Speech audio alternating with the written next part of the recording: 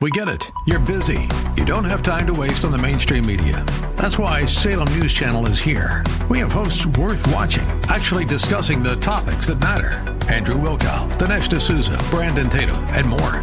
Open debate and free speech you won't find anywhere else. We're not like the other guys. We're Salem News Channel. Watch anytime on any screen for free 24/7 at snc.tv and on Local Now, Channel 525. And good morning. I'm Gary Randall. Thank you so much for joining me today. It's Monday, January the 4th, 2021, in the year of our Lord. Today on January 4, 1965, President Lyndon B. Johnson delivered his State of the Union address. In the address, he outlined his goals for America. He called his goals the Great Society. It's interesting. He said he was going to help the poor. In fact, he said he was going to defeat poverty. Cato Institute, they're a libertarian think tank organization. They recently did a study on this. Their study found that since the Johnson administration back in 1965, the United States has spent almost $15 trillion on welfare, with poverty rates being almost exactly the same per capita as during the Johnson administration. What that tells us is that money can't solve problems. Oh, it helps, but it's not the complete answer. One of the lasting effects of the Great Society, this was the first really kind of the introduction of far-left progressivism in America on that scale. One of the remaining lasting effects of the Great Society is school liberties. That's what they call it. As a result of the Immigration and Nationality Act of 1965, which was part of the Great Society, immigration from Asia and Latin America has skyrocketed. You may have noticed.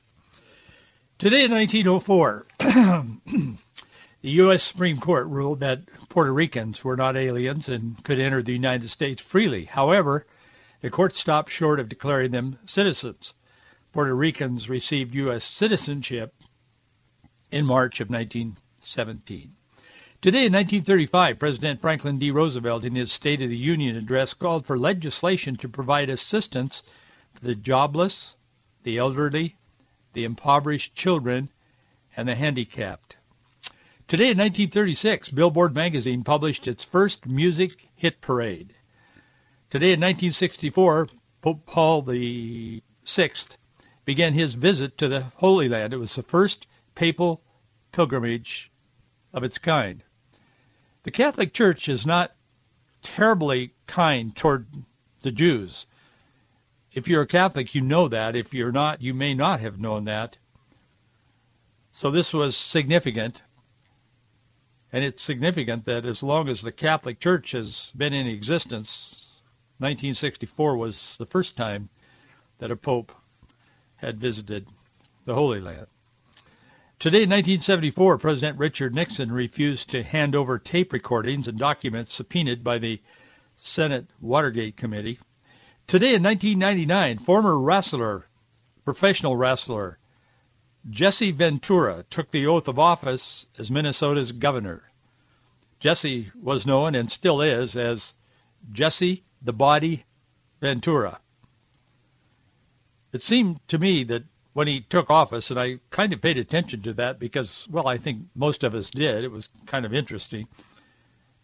It's good that he had a great body because his mind didn't seem to be up to the job. At least that's my opinion.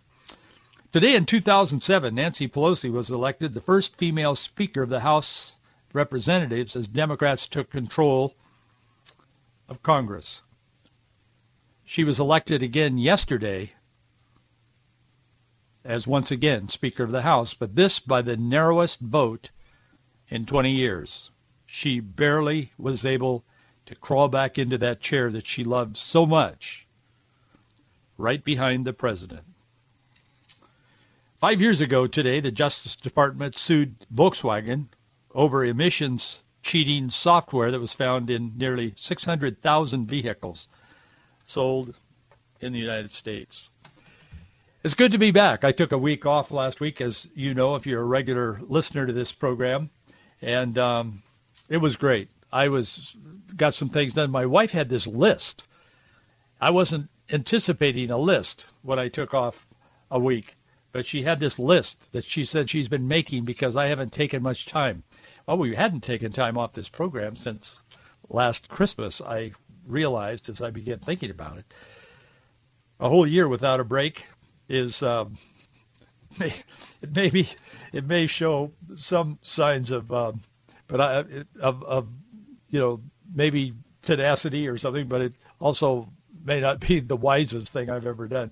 Taking a week off helps you to kind of regroup and reset is a word that's often used today. So anyway, thank you for standing with us this last week financially. I was a little bit concerned about it, not terribly concerned because I know the listenership and I know those of you by name and by your comments and so on, and some of you I know personally who support this ministry. Thank you. I mean that from the bottom of my heart. Thank you. But it's good to be back. I missed you. It's good to be back today. A lot is happening in our culture for sure. I hope you had a great Christmas. I hope that even with these unusual circumstances here in America, you were able to celebrate fully from the heart the birth of Jesus Christ, the only begotten Son of God, who came to earth, became flesh, dwelt among us, gave his life because you sinned, and so did I, and we needed a Savior. And we have a Savior, if we'll just accept him.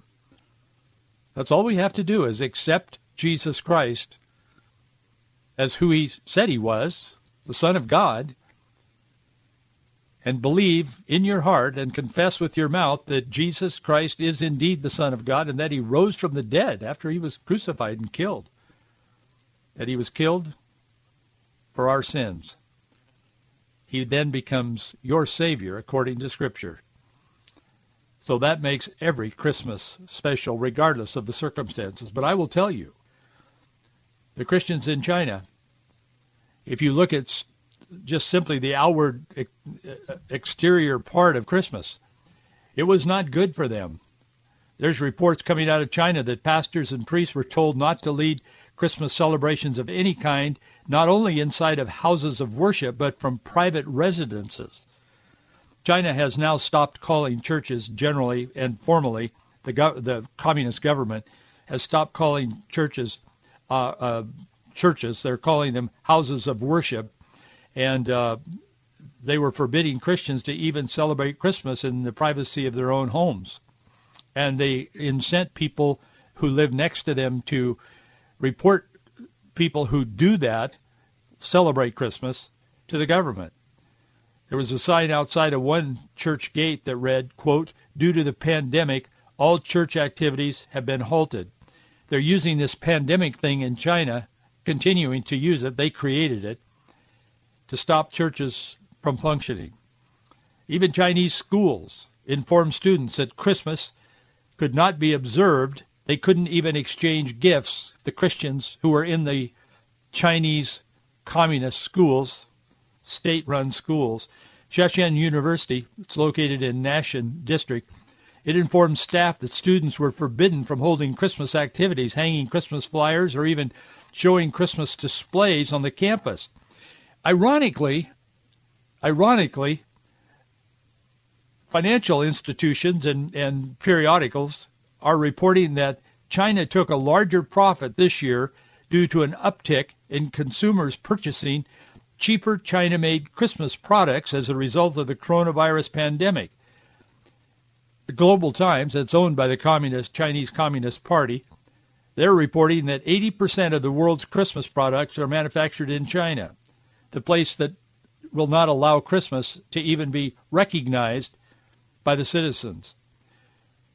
President Ping's regime, their rules and regulations proved to be the most prosperous thing they've done this year as Christians refrained from celebrating the holiday in honor of communism, and the country increased their profit by selling more locally made, Chinese-made products to America, Europe, and Australia and elsewhere.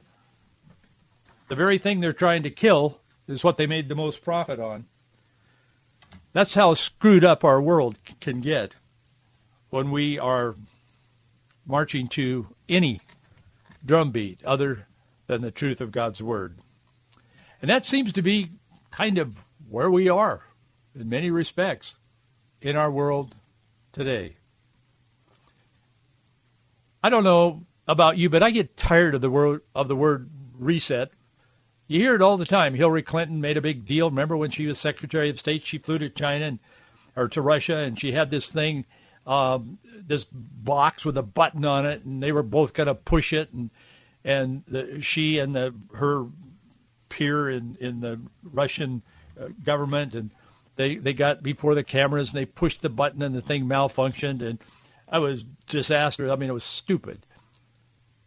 But it seems like every dictator, every wannabe leader, the enlightened ones, the progressives, doesn't matter whether it's Hitler or whether it's an enlightened progressive of the 1900s or the 2000s, they all get to the same place. They all want to reset because they want to rewrite history. They want to reset the values of the people under whom are put in servitude, whether it's intellectual or physical. The first 7 days of 2021 will determine the direction of America for at least a decade, probably more. I'm talking about this week. Tomorrow, Georgia will decide whether the U.S. Senate is controlled by the far-left radical Democratic Party or a rather confused Republican Party. But it's preferable, I can tell you for sure. Mr. and Mrs. Obama, Oprah, a whole bunch of other far-left so-called luminaries of the left, they've been campaigning for the two radical far-left Senate candidates in Georgia. I talked about that just before I took the week off last week. And one of the programs we reran, I was talking about this as well. Wednesday, the Electoral College votes, that's day after tomorrow, will be formally presented to Congress for certification. Normally, that's just a kind of a perfunctory thing. They do it. It doesn't get much attention because they bring in these votes ceremoniously in these wooden boxes, and Congress approves the electoral vote. This time, not so much. As of yesterday, some say there's as many as 140 House Republicans. That's right, not 2 or 3. 140 are expected to formally object to the votes, and between 11 and 16 senators are expected to join them, numbers well beyond the constitutional requirement to force discussion and a vote regarding the integrity of the ballot count of the presidential election. I don't know for sure what's going to happen. This isn't anything we've seen in our lifetime, I can tell you for sure. And as many of you know, we live in turbulent times. With the chaos, the so-called pandemic, deepening culture war, 2020 produced more questions than answers. And the 2021 finds millions of Americans wondering what lies ahead, particularly regarding our faith and our freedoms. On New Year's Eve, President Trump spoke to the issues and the accomplishments. I'm not going to go over that today. I don't have the time. But I wrote an article today at faithandfreedom.us. Faithandfreedom.us. That's our website. It's A-N-D. And you can go there, and the article, some of what I'm talking about on the program today is in an article that I wrote. We write that every day, except when we take a week off. And I wrote it about this subject. And I included President Trump's speech. It's about 13 minutes long. It's a little longer than the stuff I usually include by length. But we source all that we write about. And many people acknowledge that, and they mention it to me when they write to me, and they say, man, Gary, you really source it. Thank you for all the work that you guys do. And we do, because truth is important. It is very important. In fact, that's what we're about, is trying to get to the truth from a biblical perspective, a very biased biblical perspective. I am not a progressive. I am not a moderate. I am a conservative. But most of all, we try to be biblical when we look at everything that's happening in our world today. So this thing is about 13 minutes long and 33 seconds, actually. 13 minutes and 33 seconds. But it's worth the time to listen to if you haven't seen it, not to promote Trump, but just to give you an idea of what's really been happening over the last 4 years, and particularly even the last year. Author and poet Alfred Lord Tennyson wrote in one of his poems, he said, in part, "Ring out the old, ring in the new. The year is going, let him go. Ring out the false, ring in the true." Isaiah the prophet said of the Lord, and he was talking about the end times when he said this. I mean, I want to put it in perspective, but this shows the Lord's view of things that are in chaos, a culture that is in chaos. Isaiah the prophet was talking on behalf of the Lord, and he said, "Behold, I will do a new thing. Now it shall spring forth. Shall you not know it? I will make a way in the wilderness and rivers in the desert." That is the heart of God. The poet and the prophet both tell us to let go of the circumstances of the past to the degree that we can, the former things, because God is going to do a new thing. But God doesn't do resets. God has always been doing a new thing since creation. The prophet was inspired by God. The poet was not. But the poet understood the importance of knowing the truth. And we do not claim to be prophets of God as Isaiah, but we do strive to know the truth. Because the truth ultimately is Jesus Christ, and he sets us free. So many are asking, what does 2021 hold? What's going to happen this year? I think even old Lady Liberty that stands in the New York Harbor, the Statue of Liberty, I would suggest that she's probably looking at her own 2021 calendar, wondering the same thing. What's going to happen to this blessed, prosperous, exceptional nation in 2021? Well, tomorrow in Georgia, the people of Georgia, the state of Georgia, will decide which political party is going to control the United States Senate. It comes down to that. The two Democratic candidates are far, far left. I talked about that again prior to my week off, and we reran a program that talked about that again. These two people that are running for office as Democrats in Georgia, I mean, they're so far left, they make Nancy Pelosi a little concerned. And she's crazy to the left. Interesting, I looked it up and did a little research. Georgia really considers itself Christian. 79% of all the people that live in Georgia identify as Christian. 79%. 38% of those, of that 79%, identify as evangelical Christian. And by other questions that they've answered in several different surveys, not just one, that means to them that they really do believe and with God's help practice what the Bible teaches in their personal life. That's how they identify themselves as evangelicals. The issue of life alone should decide this election if the people of Georgia vote according to how they say they believe. But what will be the corruption, the fraud in the voting mechanisms? I don't know. Both Democrat candidates are extremely pro-abortion, even though one of them is a pastor, including the one, Pastor Raphael Warnock. He's pastor of Ebenezer Baptist Church, if that's in Atlanta. If that sounds familiar, it is. Martin Luther King Sr. was the pastor there for years, and his son Martin Luther King Jr. helped him, and then Martin Luther King Jr. became the pastor of that church. But this guy that's there now is way out there. He went to Union Theological Seminary, which shouldn't even be called a seminary. It's so anti-Christ, anti-biblical. They're nuts. I've followed that seminary and watched some of the preachers and pastors they've produced over the years. It's pathetic. But he has repeatedly expressed himself and his belief that abortion is very consistent with Christianity and with Scripture. He has said, this Pastor Warnock has said repeatedly, that he will always fight for reproductive justice. That's one of the several buzzwords for abortion. You know that. But how in the world can a state that calls themselves, 79% of them, Christian, elect either of these two people? Because they're both so far out there, they don't even touch Scripture and Judeo-Christian values in their thinking or in what they practice and believe.